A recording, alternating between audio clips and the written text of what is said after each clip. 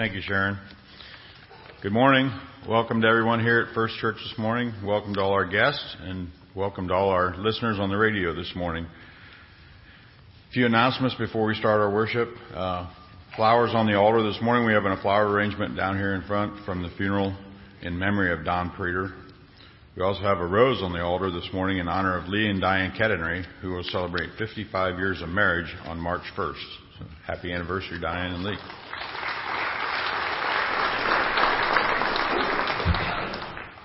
This morning we welcome Mr. Peter Franz today, who will share about his mission work. I'm sure we'll all hear a lot more about that later. Also, after the service, there will be a congregational meeting today to discuss and vote on the replacement heating system. There will be no Sunday school for adults or children. Children can go next door to the ministry center or stay with their parents for the meeting. The confirmation students are to attend the meeting also. If you would, join me this morning in our call to worship, which comes from Psalm 33, 1 through 5, and verses 20 through 22. Sing joyfully to the Lord, you righteous. It is fitting for the upright to praise him. Praise the Lord with the harp. Make music to him on the 10-string lyre. Sing to him a new song. Play skillfully and shout for joy. For the word of the Lord is right and true. He is faithful in all he does. The Lord loves righteousness and justice. The earth is full of his unfailing love. We wait and hope for the Lord. He is our help and our shield. In him our hearts rejoice, for we trust in his holy name. May your unfolding love be with us, Lord, even as we put our hope in you. And now all that are able would please stand, and we'll open our worship with hymn number 8 in the blue hymnal, Praise to the Lord Almighty.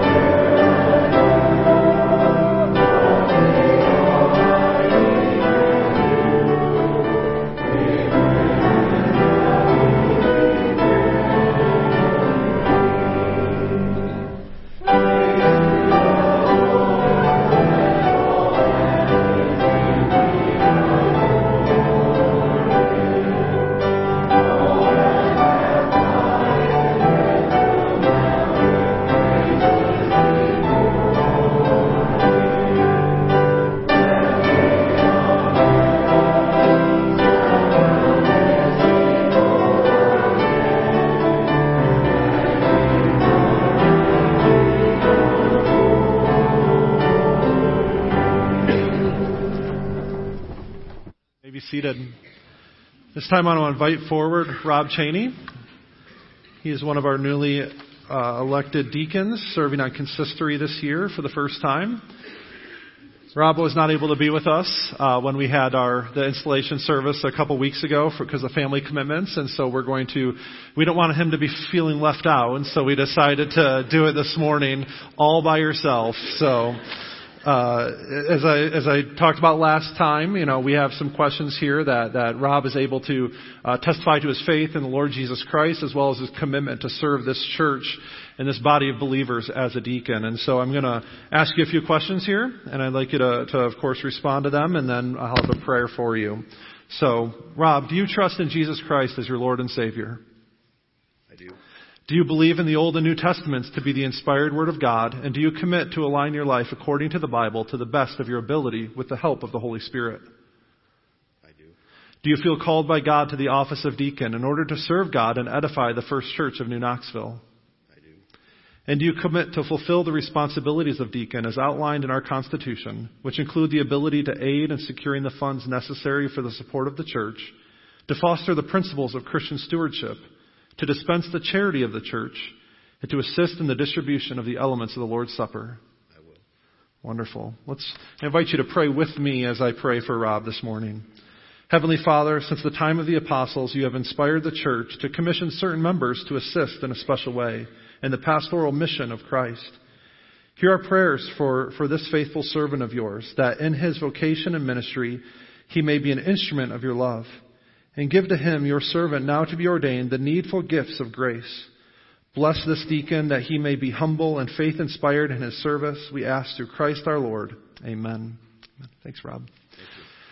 Now, at this time, I'm going to invite the children to come forward for children's chat. And as they do, I invite you to take a moment and greet your neighbor. Nikki helped me today because I got a lot going on. Who likes ice cream? Me too. What's your favorite?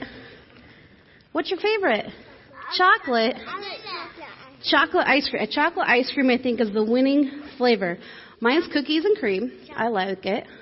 Yeah, cookies and cream. Anybody like strawberry ice cream? That's not mine. Oh, that's not yours.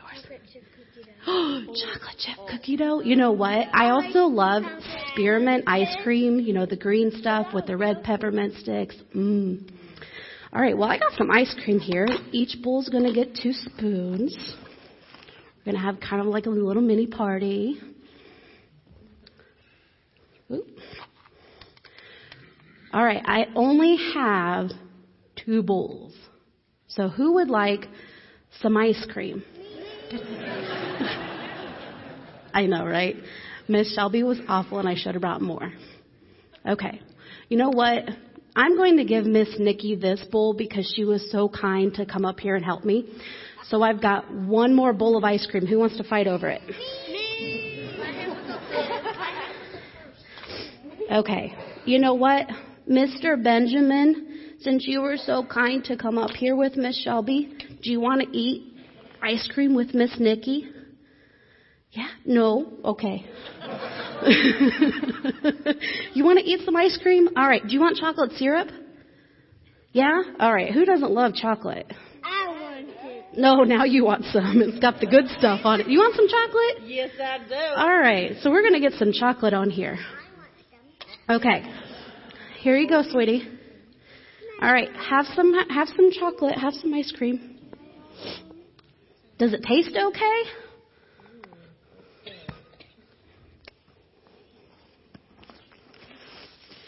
How's yours taste? Is it good? Do you like the chocolate syrup on top? What's wrong, Nikki? What did you do to me? What's wrong with it? It tastes terrible. Does yours taste terrible? She's eating another bite. Why don't you eat another bite and try it again? Oh, dear. Try it. Yeah, still awful. Oh. You want to try some of this? Oh. Do you want to try some of it? Of course. Okay. We'll see if it tastes really bad. Does it taste good or bad? Awesome. It tastes awesome? I must be doing it wrong. Okay. Okay. We'll have Miss Nikki try one more taste. One more time. Okay. It's really awful. I have to be honest because I just lied to Miss Nikki. I put salt in hers. Don't hate me, Nikki. I can't hate you. But this is really terrible. I'm sorry, I lied. Have you guys ever told a lie? We all have told a lie, I'm sure. Have you ever maybe lied about doing your homework when you maybe didn't, or maybe feeding some of your dinner to your dog and then you said, Mommy, I ate it? Have you guys ever done that? No? Have you guys ever, I don't know, we all lie about different things. You know what? Kind of like this ice cream that I lied to Miss Nikki about. When we lie, it leaves a really bad taste in our mouth against the person who we lied to. Do they trust us? Probably not so much anymore. We have to earn their trust back. So when we tell the truth, look, they're just chowing down on that ice cream. I think it's about almost gone. How is that ice cream over there that didn't have salt in it? I got a thumbs up. All right. She's sharing hers. See, when we tell the truth, we not only tell someone good things, but they maybe share the truth too. But when we lie, it kind of, Miss Nikki, Jojo, do you want to taste some of the salty ice? Oh, she wants to taste it. Is it bad? It's yummy. She maybe didn't get some. Okay, so Miss Nikki didn't lie to Jojo or Reagan. So, all right. Let's go ahead and pray. And dear Jesus, we thank you for these kids that came up for Children's Chat today. Lord, we all lie at some point in time, but help us tell the truth. Be our guiding light so that we can share the truth with others and not lie to our friends or our family. In your Son's name we pray. Amen.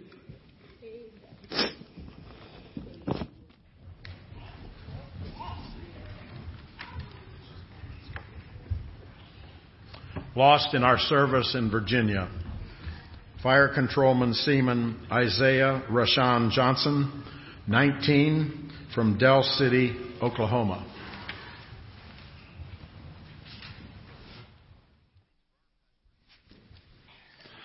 This time I want to invite you again, if you're able to stand, to join us in singing number 69, Thy Loving Kindness.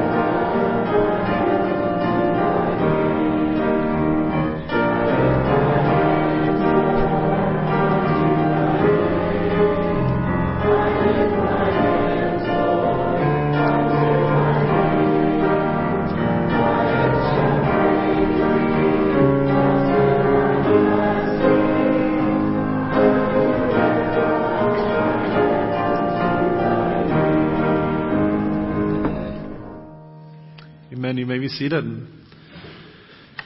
This time I'd like to invite forward my friend Peter Franz.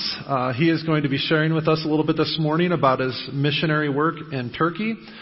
Peter is a friend of mine. We went to seminary together in Ashland Theological Seminary, and I'm sure he'll take some time to share a little bit more about his story, but he is home in the United States trying to raise some support as he transitions into being a full-time missionary in Turkey. And so, Peter, I'm glad to have you here. The mic is yours, and when you're done, I'd love to pray with you, so don't run away. All right.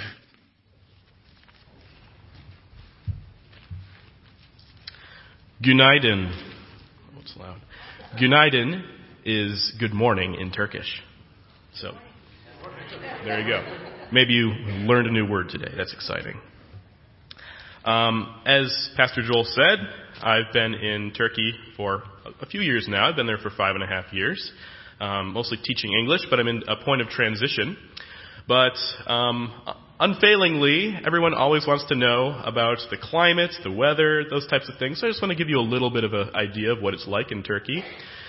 Turkey's a pretty dry country. It's not a desert for the most part, just a lot of brown and yellow grass and not too many trees, lots of hills and rocky slopes and things like that. It's pretty open. It's pretty barren for the most part and, like I said, dry.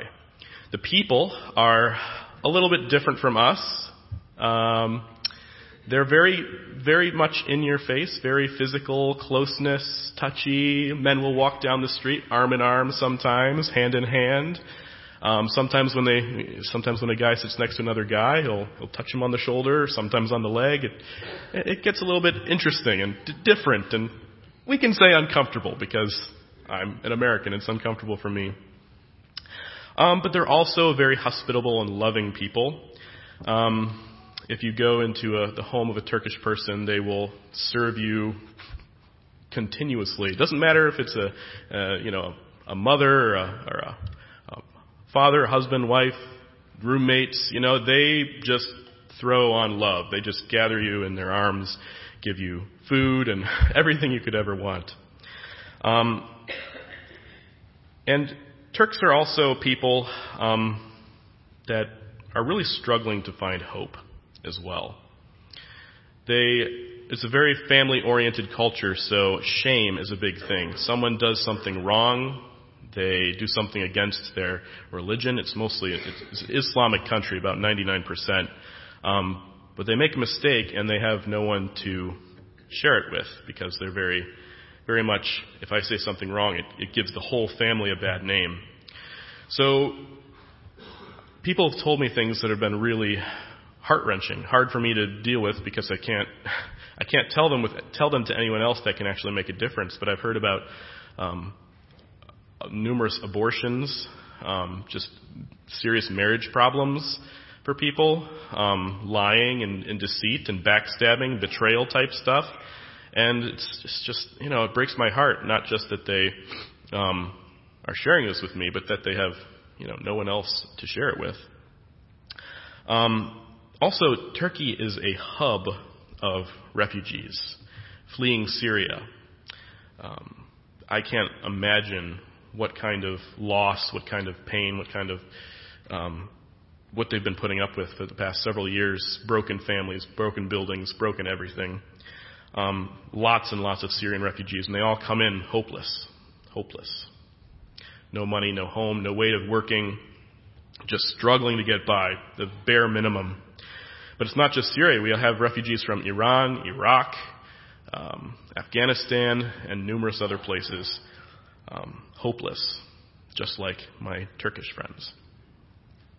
And so I said before, I've been teaching English in Turkey for 5.5 years, and I went to seminary with Joel, and I thought, someday, I think God is calling me to be a pastor. I think He wants me to find a church like this one, be called to a church, and become a pastor. But the more I thought and prayed about it and was finishing my 5.5 years teaching English in Turkey, the more I really recognized the hopelessness, just the struggle, the needs of the people over there, the spiritual needs. There are physical needs too, but there's so much spiritual need. It feels like a drought, honestly.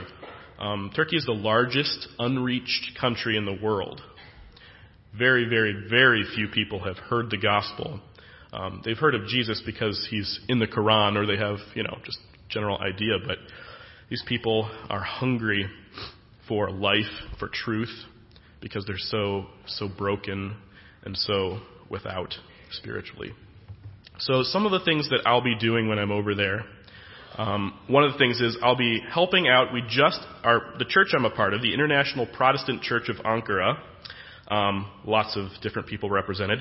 We just acquired a new apartment building that we're turning into a refugee center. So this is brand new. They're renovating it right now, probably, painting and just doing stuff with taking out the old carpet, putting in the new carpet, cleaning up the walls and staircases and everything. So going to be teaching English, going to be teaching Turkish, going to be doing fellowship and community things, stuff with children, activities. Honestly, I'm telling you just a bunch of things because it's a very new ministry and we haven't hammered down everything yet. But this is going to be an avenue. The hope, the prayer is that this will be an avenue to share the gospel with these people that need it badly.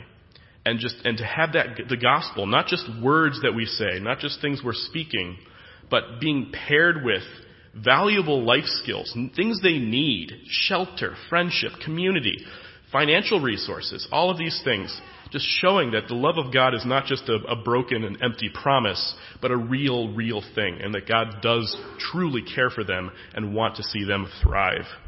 So this is the refugee center. There is a few Turkish Christians in Ankara, in the capital where I live. And there's not many people there to disciple them, to teach them more about the Word, to help them learn about how to share their faith. And I can tell you, sharing my faith with Turkish non-believers, students of mine, yeah, I can do that. And they think that I'm a Christian anyway. I'm from America, It's natural. It's normal. We're all Muslims. You're all Christians. But for a Turkish Christian, someone who has come to know the Lord in Turkey, in their own culture, their own language, for them to have the tools to be able to share the gospel with their friends, their family, that is a big deal. That is amazing. And it's something that I want to help to foster. I'm asking God to use me as a mentor, disciple, however He would use me to help that happen. And lastly, we have, like I said, an international Protestant church there with more than 200 people from Africa, from Asia, from Australia, Europe, North and South America, the whole world of believers represented there. And God has also shown me that this is a place where He needs people to step in. There's no pastor. It's run by elders. There's no one on staff, no one being paid to do ministry there. But there are needs. There are needs there. So just in this last 6 months, just praying about coming back here, starting a church or joining a church, getting involved, God reminded me that He has people all over the globe and that there's so many people that need to be reached. There's so much work to be done. And one of my verses that I've been drawn back to again and again in this whole process of discernment and figuring out where He's leading me is actually found in Genesis 12, the call of Abraham. I just want to read the first part to you.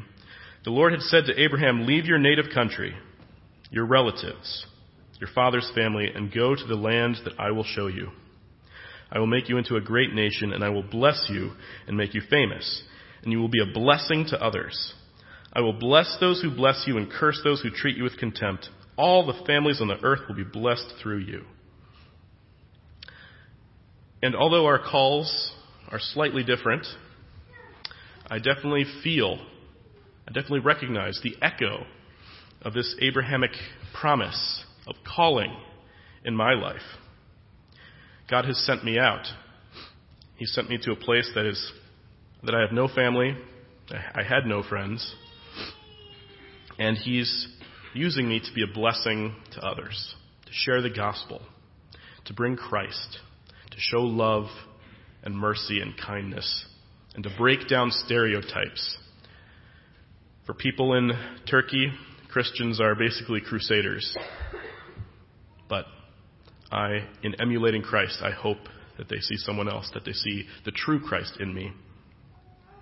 And lastly, I want to share with you that this ministry that God has sent me on, this new mission venture, working with the refugees, the Turkish believers, the Turkish non-believers, and our church community, this is not something that I'm able to do without the love, the support, the prayers, the financial giving of the church here in America.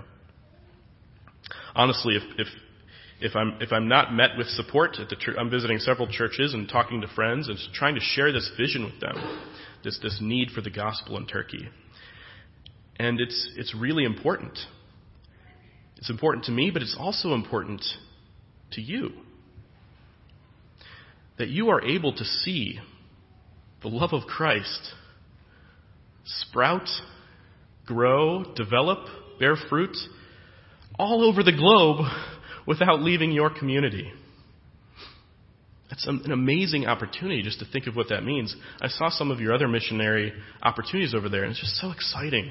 Really, it's so exciting for me to see people that have a heart for missions and ministry. And so I'm sharing this with you, that I'm looking for your prayers. Honestly, there's so much darkness over there, hopelessness, like I talked about before, and it's a battle to fight against that on a day-to-day basis. So I'm definitely looking for your prayers, but I'm also asking you to give. If you feel in your heart that God has given you the resources to be able to bless this ministry, to help me to be that blessing to others, be blessed to be a blessing. And if He's blessed you to be a blessing to others as well, I invite you to consider that. What I'm really looking for, it's in the bulletin, so any other information that you're curious about, a lot of that, I wrote that in the bulletin, but I'm hoping to raise $2,500 a month to be a presence over there for for a while, for the long term. But again, I'm looking for people who have the same heart, have the love of Christ, who want to see lives changed, renewed, want to see the church grow tremendously in Turkey, and are willing to invest in that. So, thank you, Peter. I just want to, again, reiterate, please take a moment sometime today to check out the information in the back of the bulletin. He's got a nice write-up there about his vision for the ministry. And on the very back page, there's even information about how you can become a giver, be a regular sponsor of Peter's ministry. Just like the church here in New Knoxville couldn't function without your generous giving, missionaries like Peter can't fulfill the calling of God on their lives without generous support from brothers and sisters in Christ. So there's several ways you can do that listed here. But in addition to that, this morning as well as next Sunday, we're going to have the blue jug out there as a love offering to Peter. This development is fairly new and fairly recent in Peter's life, and as you all know, we do designated offerings have already been set for the whole coming year, and so there was no opportunity right now to plug him in and give him an offering like we do with so many other missionaries. But this is a way that we can still love on him and support him through the blue jug and through your generous giving. So this morning and next week, if you're willing and able and God has placed that on your heart, I encourage you to give to that. And anything that's placed in the blue jug will then be given to Peter's ministry to help support him. In addition to that, Peter is going to stick around after the service today. I know we have our congregational meeting, but there's a table set up in the Heritage Room, and there's going to be a little bit of a transition time before that meeting is able to start, and then, of course, after the meeting, if anyone has questions or wants to talk to Peter one-on-one about what he does over there, he's making himself available to continue that conversation. He also can have his laptop set up with some pictures, and so you can get a visual of the kind of things and the kind of ministry he does there. So I invite you to take advantage of that this morning before you leave. That being said, could I pray for you, Peter, and the rest of our ministry here this morning? Father, I thank you for Peter and his heart for the gospel and his heart for reaching people with the good news of your grace and your mercy. I ask, Lord, that you would bless his ministry through the prayers of his brothers and sisters in Christ, as well as the financial giving and support as people are able to meet that need. We ask, Lord, for your provision. We thank you, Lord, that he is able to connect with this church and other churches while he's here in the United States. And I pray that through this time and through these connections, Lord, that you would provide for his ministry so that he can return to Turkey and be able to continue the ministry that he began there the last 5.5 years and continue to follow, Lord, where you're leading him with these new steps. We also thank you, Lord, for the many gifts and blessings that you've placed in our lives. We also pray for our congregational meeting this morning. We ask for your wisdom and your guidance and your provision for us as a church as we discuss being good stewards of this building that you've placed in our trust. And Lord, we also lift up the names that are represented in the bulletin, our prayer concerns and the focus that is there. We ask for healing where it's needed. We ask for your guidance and your reconciliation and your redeeming love to just be with those that are in need of it, Lord. We ask all these things in the name of Christ, who taught us to pray, saying, Our Father, who art in heaven, hallowed be thy name. Thy kingdom come, thy will be done, on earth as it is in heaven. Give us this day our daily bread. And forgive us our debts, as we forgive our debtors. And lead us not into temptation, but deliver us from evil. For thine is the kingdom, and the power, and the glory forever. Amen. Thanks, Peter. This time I'll invite forward the deacons and those who are helping with the offering this morning. Thank you.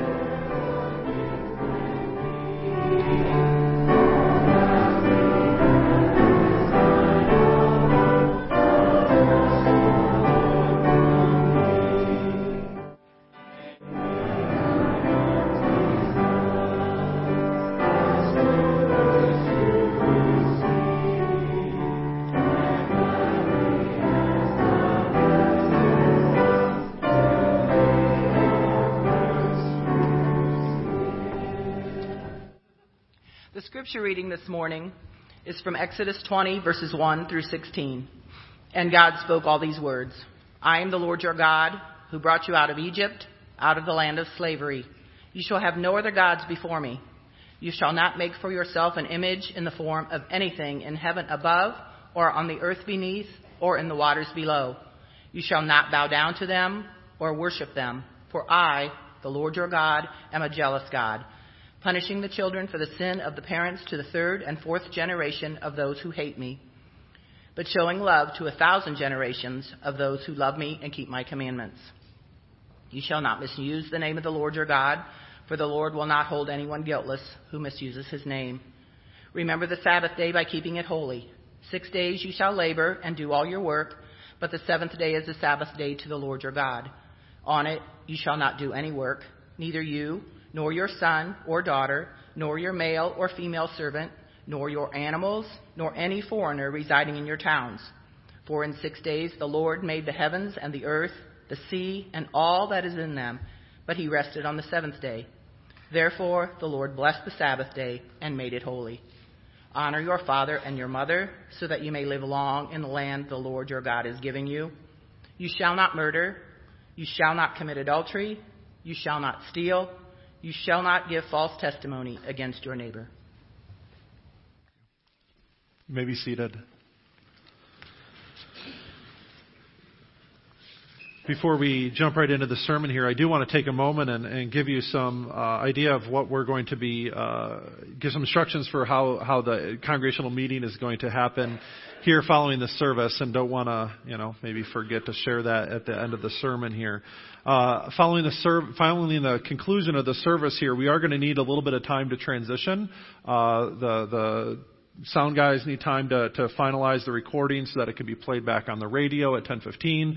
And there's going to be some informational handouts as well as paper ballots and pens that need to be distributed among the congregation, and the deacons are going to be taking care of that.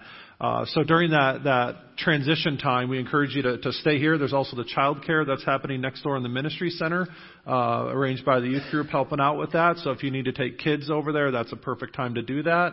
And once all of those things kind of take place and settle down, then we'll get started with the meeting as quickly as we're able to do that. As I mentioned, Peter will be in the Heritage Room. There might be a few minutes there to chat if you'd like to do that.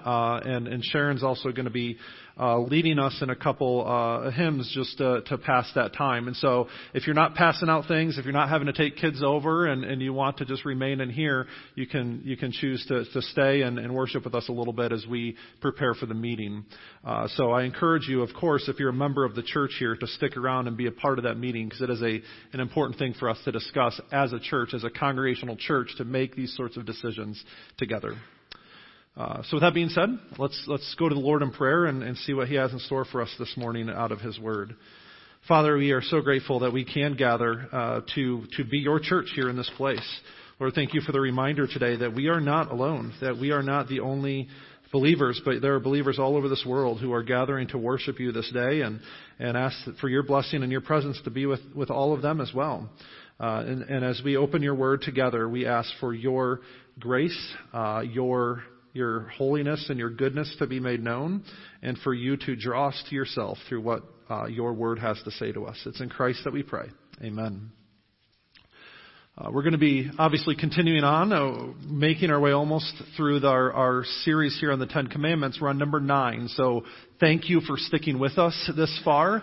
I know that as we look at God's Word together, there's some parts of it that are meant to be comforting, meant to be encouragement, that help build us up, and there's some parts of God's Word that are a little bit more confrontational. And I mean that in a good way. There's parts that reveal the fact that we often fall short of God's glory, that we don't live up to the standard that God has put out for us, and therefore we need Him. It points to our need for a Savior, and that Savior, of course, is Jesus Christ. And so this is the Ten Commandments in particular, and this is another one of those that I believe we all should feel convicted about. Truth is something that can be slippery at times, can it?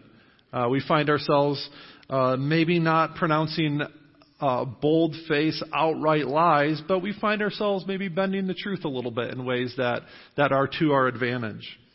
In fact, we live in a culture where truth is not necessarily absolute or a standard quite so much anymore that maybe it was in times past. Truth tends to be situational, depending on kind of an ends justify the means sort of situation. But I want to encourage us this morning to not fall into that trap that your truth is your truth and my truth is my truth, but that there is a truth. There is God's truth that is absolute.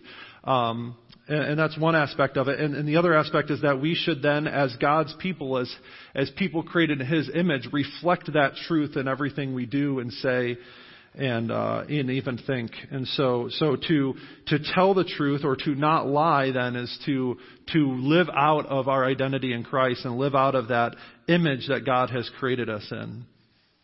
And I want to this morning take a look first at the kind of the why this is such a big deal, and then we'll talk about some of the specific ways that we do lie and how we can respond to that. First of all, the reason why this is such a big deal, the reason why Scripture is so concerned with us being truthful is because God Himself is the truth. So to lie then is to go against God's nature. In Titus chapter 1, as Paul is introducing himself and the hope that we have for eternal life in Christ, he says in chapter 1, verse 2, in the hope of eternal life which God, who does not lie, promised before the beginning of time. See, it's almost a throwaway statement there to prove his point, but there's something very profound there. God who does not lie. He cannot lie because of who He is. And so God delights in the truth. God despises people who tell lies, despises falsehood, and He delights in truth, and He delights in people who tell the truth. We see that in Proverbs chapter 12, verse 22. You see, God is very truthful in His very nature, at the very core of His character. And He can't go against that. In fact, in Romans chapter 3, Paul says, chapter 3, verses 3 and 4, he says, what if some were unfaithful? Speaking of us as God's people, he says, what if some were unfaithful? Will their unfaithfulness nullify God's faithfulness? Not at all. Let God be true and every human being a liar. In other words, what Paul's saying is, even if we all decide one day what truth is, and it goes against what God's Word says is true, that doesn't make it right. That doesn't make it true. What's true is what God says to be true, because truth is found in Him. So even if we all decide to go in a different direction, that doesn't make it any less true, and it doesn't make the decision we make any more valid. If that were the case, then we would all be liars, because God would still be true. In fact, Jesus Himself says that He is the way, the truth, and the life in John chapter 14. It's interesting. He puts Himself in that position, that the truth then can be known just like we know a good friend. We can have a relationship with the truth because we can know God through Christ and through the presence of His Holy Spirit. And truth from a biblical perspective, especially in the Old Testament, is very closely connected with the idea of faithfulness. Not only is God true and He will never lie, but He won't change either. He's the same yesterday, today, and forever. And so God is true, and He's been true in the past. He's true right now, and He will continue to be true in the future. And so we can trust in that. We can rely on that because we know He's not going to change, and He will always remain faithful, even when we stray ourselves. So to be made in His image then is to reflect that truthfulness and that faithfulness in everything we do, including our words. As I already alluded to, we know this to be true. God's Word itself is truth. In Psalm 119, verse 160, the psalmist writes, all your words are true. All your righteous laws are eternal. You know, we know from 2 Timothy chapter 3 that all Scripture is God-breathed, right? It's all from God, and God has ordained it to be so. And so we can know God, we can know His truth by knowing His Word. That's the gift that He's given us through Scripture. And prayer then is our response to God. That's the conversation that we're able to have with Him. He always initiates it with Scripture, and prayer is our response to how He's revealed Himself. And God's Word then will always accomplish its purpose. Right? If God's Word is true, if it's eternal, if it's what God wanted us to have so that we can know Him and know what truth is, then it will accomplish that purpose. It will fulfill the purpose for which God has sent it. Namely, so that we may know Him and know what truth is. And so if God is truth, then where do lies come from? What is that? Where does that, who are we emulating when we tell lies? Well, we see that in Scripture as lies originate with Satan, with the enemy. Whereas God is always truthful and cannot lie, the enemy is always lying and cannot tell the truth.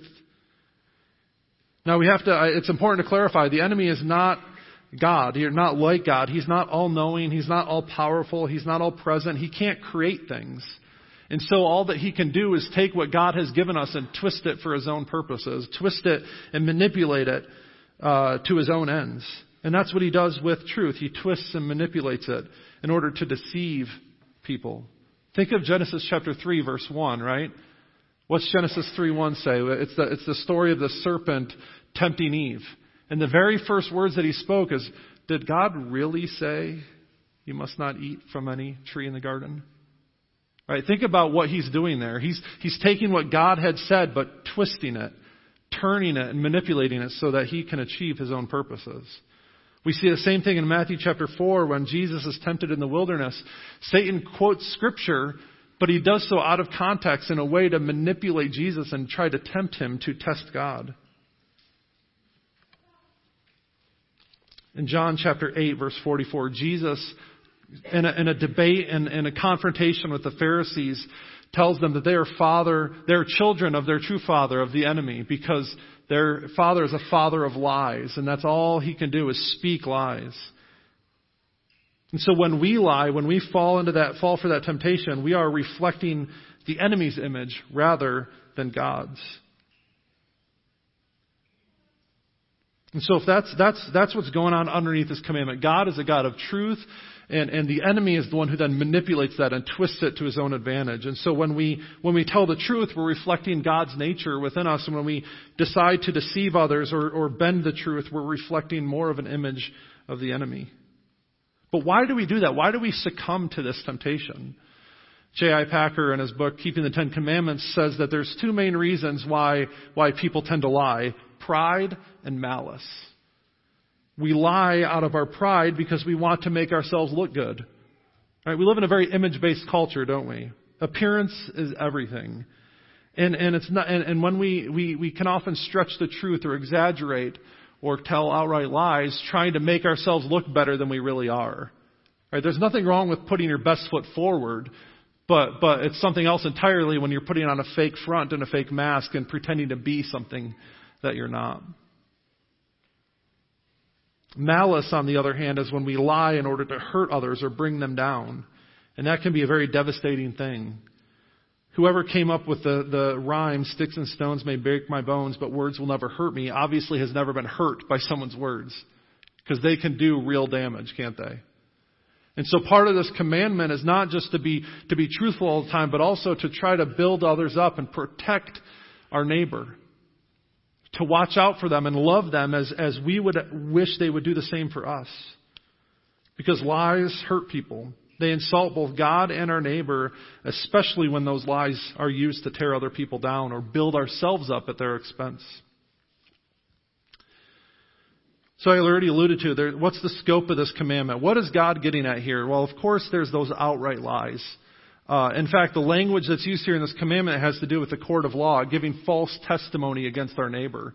And that was a very serious thing because in that day, there were no video or audio recordings of an event. There was no DNA or fingerprint evidence that people could examine in order to find someone innocent or prove someone guilty. And so in legal matters, so much of the decision of the judge was dependent on eyewitnesses. And that's why there's plenty of scriptures in the Old and New Testament that talks about the need of 2 or 3 witnesses to verify the truthfulness of someone's statement or to find someone guilty in the case of a crime. But even that can be manipulated, right? You could easily get 2 or 3 people to lie for you, right? You could find someone guilty according to the court of law by simply manipulating some witnesses and getting them to say what you want.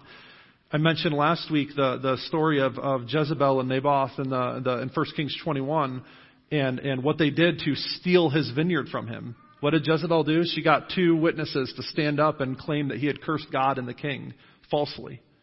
And simply from their testimony, he was put to death and his vineyard was taken from him. And so these outright lies can truly hurt people, and God desires for us to tell the truth, of course, at all times, but it's not just outright lies. We also are breaking this commandment when we deceive others. The idea of something being false means being untrue or even insincere. And so we may not speak lies exactly. The words that come out of our mouths may technically be true, but it's still lying if we do so in a misleading or deceiving way. You know, the intention behind our words matter. And so if you're telling the truth, but you're doing it in a way that is deceiving someone or getting them or manipulating them, that is still speaking falsehood. We also tell half-truths sometimes, don't we? Think of the statement that traditionally we're supposed to say in the court of law when we are sworn in as a witness. I swear to tell the truth, the whole truth, and nothing but the truth. See, we don't always include the whole truth, do we? Sometimes we just include the details that we want to include to make ourselves look good and leave out the parts that make us look bad. Think of a kid tattling on their classmate or their sibling, right? They're not going to come and tell you, well, I was annoying them real bad, and then they kicked me in response, right? No, they're just going to come up and say, no, he kicked me. Right? They're going to leave out the parts that make themselves look bad and only include the parts that make them look good. That's a half-truth, and that is still being insincere. Sometimes we twist words or we exaggerate things in order to gain or to cause other people pain. And again, that's what Satan did with those lies. He twisted the truth. He took something that was true but twisted it and manipulated it for his own purposes. There's also insincere flattery or sarcasm, to say one thing but mean something else, to allow someone else to be the butt of a joke, especially when they don't see it coming or don't realize it. That is also a form of insincere speech. And the last one I want to touch on is gossip and slander, and I save this for last because I think this is a big one. Gossip is passing along reports or rumors that can't be substantiated. When I was at Anderson University undergrad, I had a friend that worked at the pool, at the wellness center at university, and they'd often get church groups in the area that would rent out time in the pool for different things. And he was one of the lifeguards that had to be on duty for these activities. And he talked about this one local church that had a ladies' water aerobics class. That would go and they supposedly have this time reserved to do their water aerobics exercise. Well, he would remind me that their version of water aerobics was standing in the shallow end gossiping about all the things that were happening in the church. That was their exercise that morning, and he had to sit there and listen to it all going down. Gossip can really hurt people. In fact, most of the times we pass along things that we find out later aren't even true. Or even if the thing is true, it does damage by allowing that information to get out there. See, gossip, when you hear a word of gossip, we want to ask ourselves a couple questions. First of all, would the person be happy if I were to share this information with someone else? Would they really be happy if they found out that I was talking to my coworker about this situation? And the other question is it really necessary to pass along this information? What's the benefit of sharing this with someone else? If the answer is no to either one of those questions, you shouldn't be talking about it. It would be gossip. Slander, on the other hand, is intentionally passing along false information in order to hurt someone else. It's assuming the worst in other people and their actions and their motives. It's jumping to conclusions about the condition of another person's heart or why they do certain things.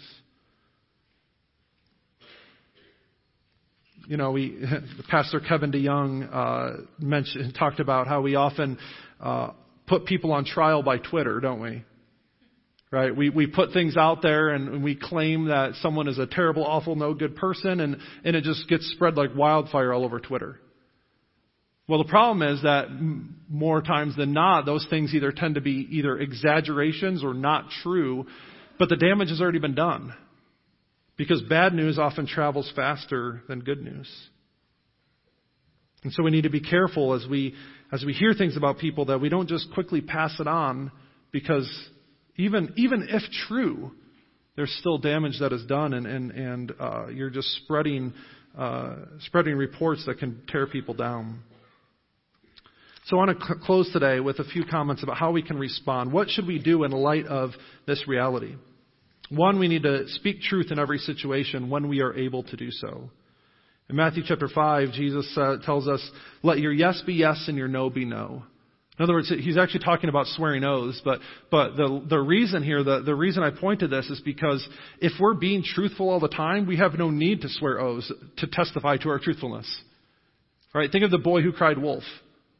And the moral of that story, what did the boy do? He kept crying wolf, and there was no wolf. He became known as a liar and blowing false alarms. And then when the wolf actually did come, nobody believed him. And so if we have a character, if we have a history of being truthful, then no one is going to doubt us as we continue to tell the truth. And so we need to speak the truth as often and as we are able to do so. We also need to learn to speak the truth even when it's hard. Truth will make people uncomfortable. And to truly love someone means to want God's best for that person. 1 Corinthians 13 says, love rejoices with the truth. And so sometimes you need to have hard conversations with a loved one. Sometimes you need to be honest with them and speak the truth in order to help them, in order to redeem them, to bring them through whatever they may be facing. The other side of that, to withhold truth in a situation like that, to allow someone to continue on and toward evil or toward harm is wrong to do so. So we need to speak the truth when it's hard, but we also need to speak the truth in love. Scripture says in Ephesians chapter 4 and verses 15 and in verse 25, we need to always be truthful. We need to lift up truthfulness, and we need to do so speaking the truth in love. Jesus came full of grace and truth. He didn't shy away from the truth, but he did so in a way that was gracious and kind and loving towards others. There are times when you need to speak the truth, but we also don't need to be a jerk about it, right? The command to speak the truth doesn't give us free rein to just be cruel to other people. Even as we need to speak the truth, we need to do so in a way that is kind and loving towards our neighbor so that they can be built up and can be brought near to the grace of Christ. And so I encourage you this day to be truthful in every situation you're able, to speak truth even when it's hard, and to do so in the love of Christ. As we do that, as we commit to that, we will find that will both honor God and our neighbor, which is truly the intention of the Ten Commandments as we've been talking about so far. Let's pray together this morning. Father, I thank you that you have given us your Holy Spirit, the Spirit of truth that guides us into all truth. I ask that you would fill us with your Spirit so that we may know what truth is, we may know the truth of your word, and that we may speak truth freely to our neighbors. Help us set aside all forms of falsehood and more perfectly reflect your truthfulness and your faithfulness. We pray this in Christ's name. Amen. In closing, let's stand and sing the first verse of number 442, Take Time to Be Holy.